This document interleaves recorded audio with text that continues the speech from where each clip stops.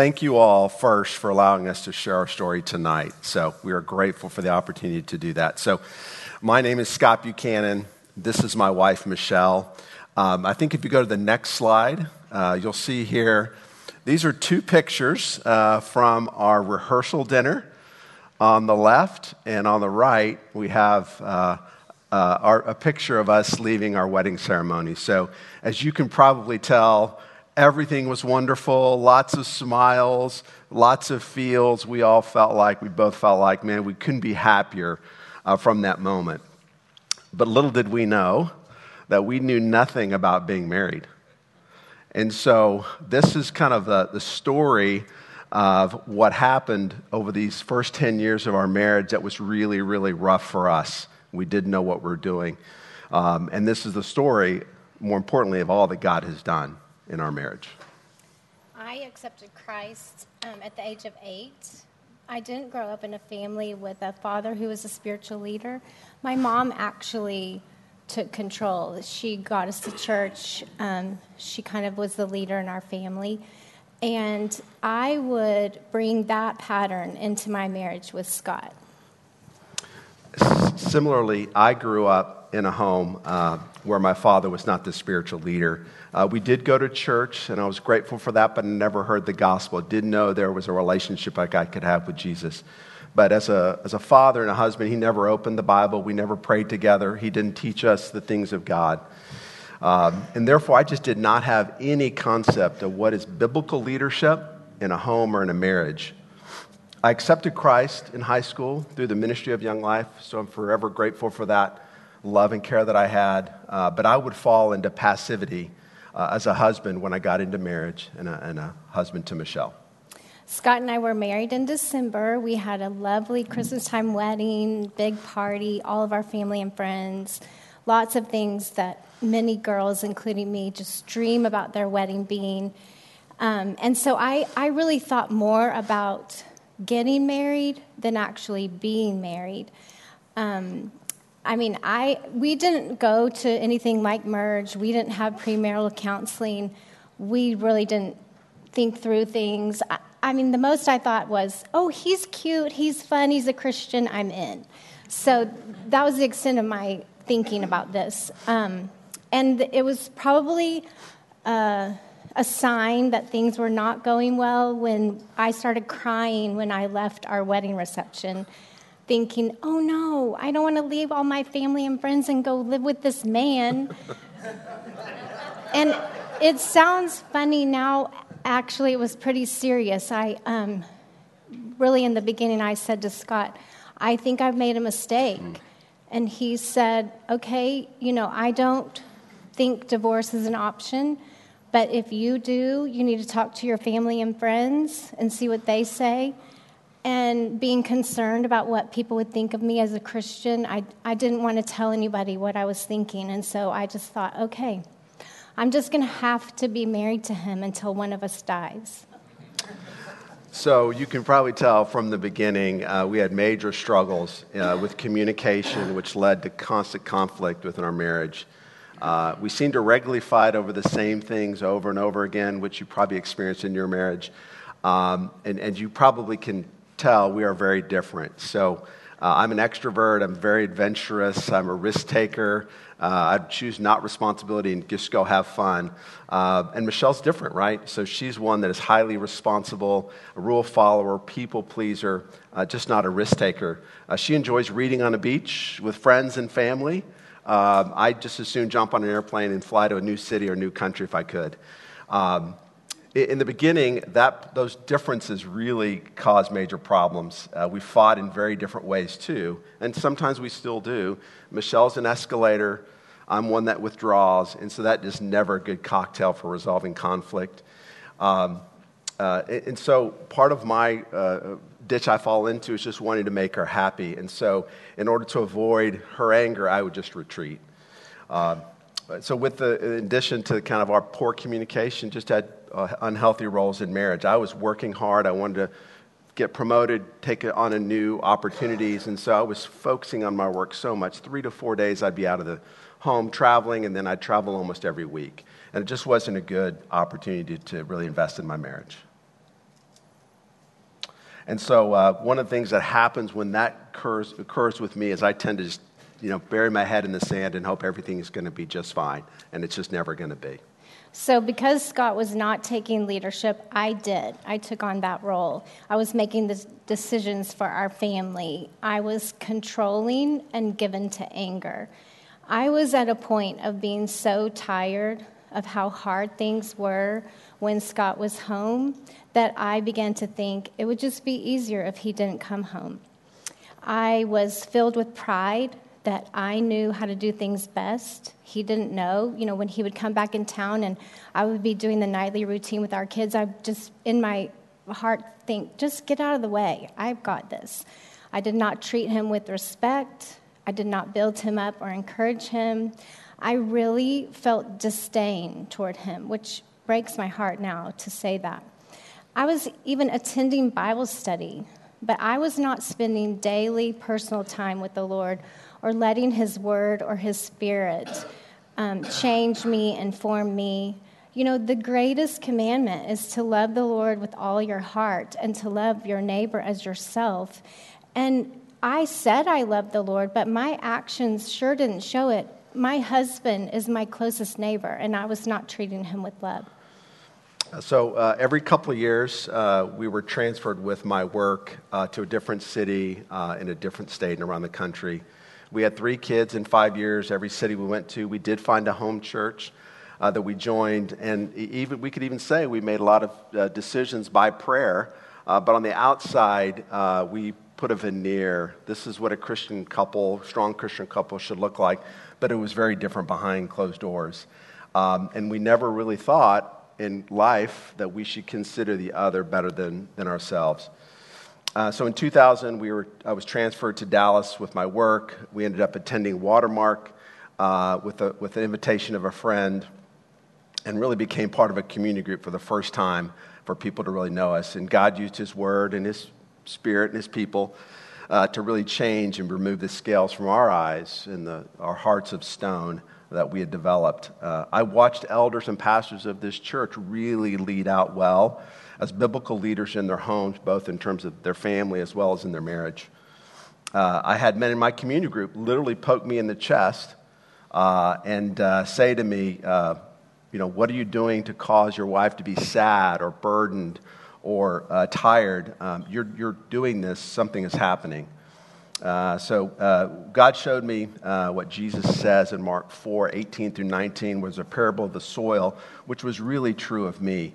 I was being ruled by the desires of money, of status, of things of this world. And at that point, I decided I was going to let God change me into the man He wanted me to be, regardless of the outcome and what the world would say I need to be. I remember one day very clearly Scott saying to me, "You have been carrying things that you were not meant to carry, and I'm going to take those things from you." And it took me a little. I kept on saying, "Okay, are you sure? You sure you got it? You sure you're going to carry them?"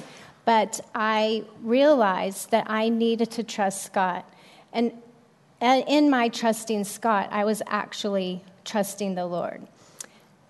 A bad pattern of mine before this realization was to say things to Scott that I felt were really important over and over and over again. I feel like he didn't hear me, getting angry. And so I began to practice saying those important things one time and then biting my tongue and praying.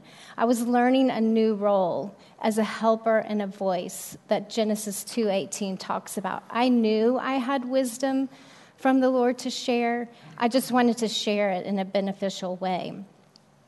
God actually began to help me loosen my need for control and find a lot of freedom and peace in the order that He's established for marriage as the husband, as the head of the household, talked about in Ephesians 5:23.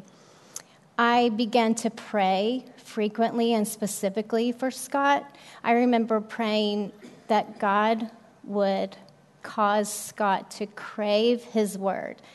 And He has answered that prayer every morning for the last 22 years. I've watched Scott get up and spend a lot of time in God's word, praying, seeking His face. And I, too, have started my days praying, spending time in God's Word. And that has also changed our lives a lot. Just changed our worldview, how we prioritize spending our time, our money, serving, treating each other and others.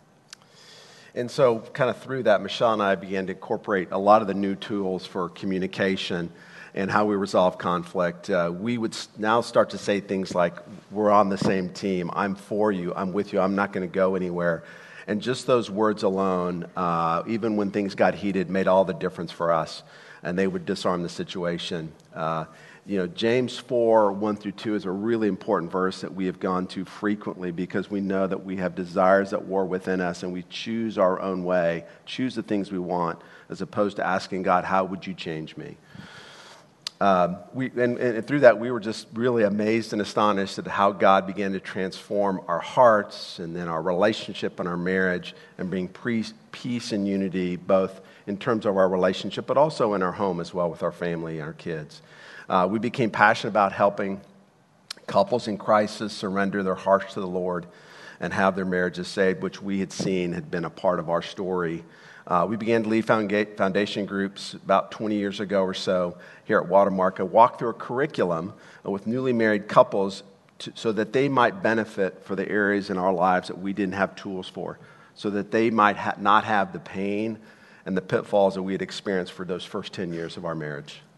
Because of what the Lord had done in our hearts and in our marriage, we really truly believe that He will transform any marriage if both hearts are soft to Him, both the husband and the wife. God has blessed us richly.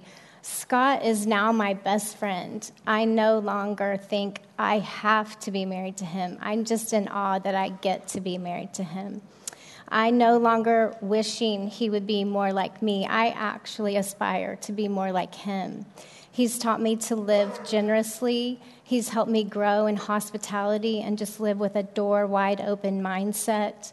I've grown to admire him and respect him more than any man I know. Second to a relationship with the Lord, Scott is truly the best gift God has given me. God always knows me better than I know myself and knows exactly what I need. And He gives that to me, and oftentimes more than I could ever hope for or imagine.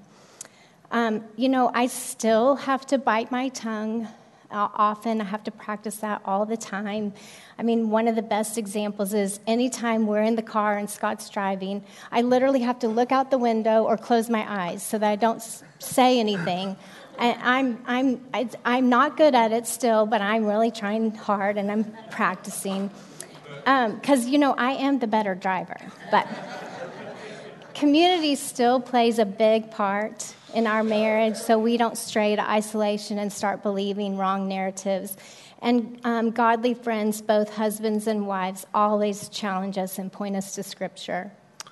So these days, we more often laugh a lot easier. We forgive more quickly, and we oftentimes serve together in many ways. We don't have a perfect marriage, and I'm not saying that we do here every day, but it gets sweeter every day as we've learned how to love and care for one another. We laugh at ourselves and each other a lot more than we ever did, and now that we know that most disagreements are really it's either matters of opinions or preferences, and oftentimes Michelle's preferences and opinions are a lot better than mine. So one of the things that we've learned is God calls us to forgive each other as we've been forgiven, so why would we want to wait to do that? It's a big, big part of our restoration, our marriage is we do the best to say, I know that I hurt you, I disappointed you, please forgive me. And if we love each other, then the act of asking for forgiveness and giving forgiveness is not a hard thing to do. It's the most effective and efficient way to restore our relationships. And at the same time, we look at ourselves, why would we not want to love each other just with giving and receiving forgiveness? The Lord has shown me the gift of both Michelle and marriage is to me. One of our greatest joys over the last 20 years has been serving together side by side to care for God's people in marriage and through marriage. Whether it's like tonight to encourage God's people as we share our story, or getting our hands dirty when marriages kind of go off the rails. It's celebrating when couples change. And we're able to celebrate that or when a marriage is restored. To be a couple that has all these ample opportunities to rejoice with those who rejoice and mourn with those who mourn, and it says in Romans 12:15. His word has given me ways and wisdom to become the husband I didn't know that I needed to be. To know the high calling of a husband and marriage, as Paul talks about in Ephesians 5:25, is what I need every day, and I'm so grateful for it. So what we're going to show you is a picture of our family, and so you'll see our son in the bottom with his wife and 2 daughters. The bottom picture, a smaller one, is our daughter and her husband, middle daughter, and then the young lady with the white pants and the dark top is our youngest daughter. I have to continue to live each day recognizing that left to my own strength and way of thinking, I will not be able to live and love in a way that brings peace and goodness. I have to surrender every day, pretty much minute by minute when I can remember it, to the Holy Spirit. That is the only thing that I am in control of. God's word is true. If we choose to go His way and follow His principles, it will go well with us. So we spent almost 20 years with many, many different married couples along our journey, and every time that we have experienced both the husband and the wife soften their hearts and truly surrender to the Lord, minute by minute, day by day, the Lord builds the house and a marriage that is beautiful, reflection of His love to the world. And we've had a chance to experience that in our marriage. So we just want to thank you for the opportunity to share our story tonight. Let me pray for us and bring up. So, Lord, we are so grateful for the way in which you orchestrate your design in marriage. It's perfect. It's by design. It's what you would have for your people. Lord, may we embrace our roles in that. May we see in new ways to love and care for the one that you've given to us as a gift, and may we cherish them deeply. Lord, we love you. We thank you for this season of a reminder of your gift of Jesus that you've given us. May we relish in that and cherish your love for us. In your name, Jesus, amen.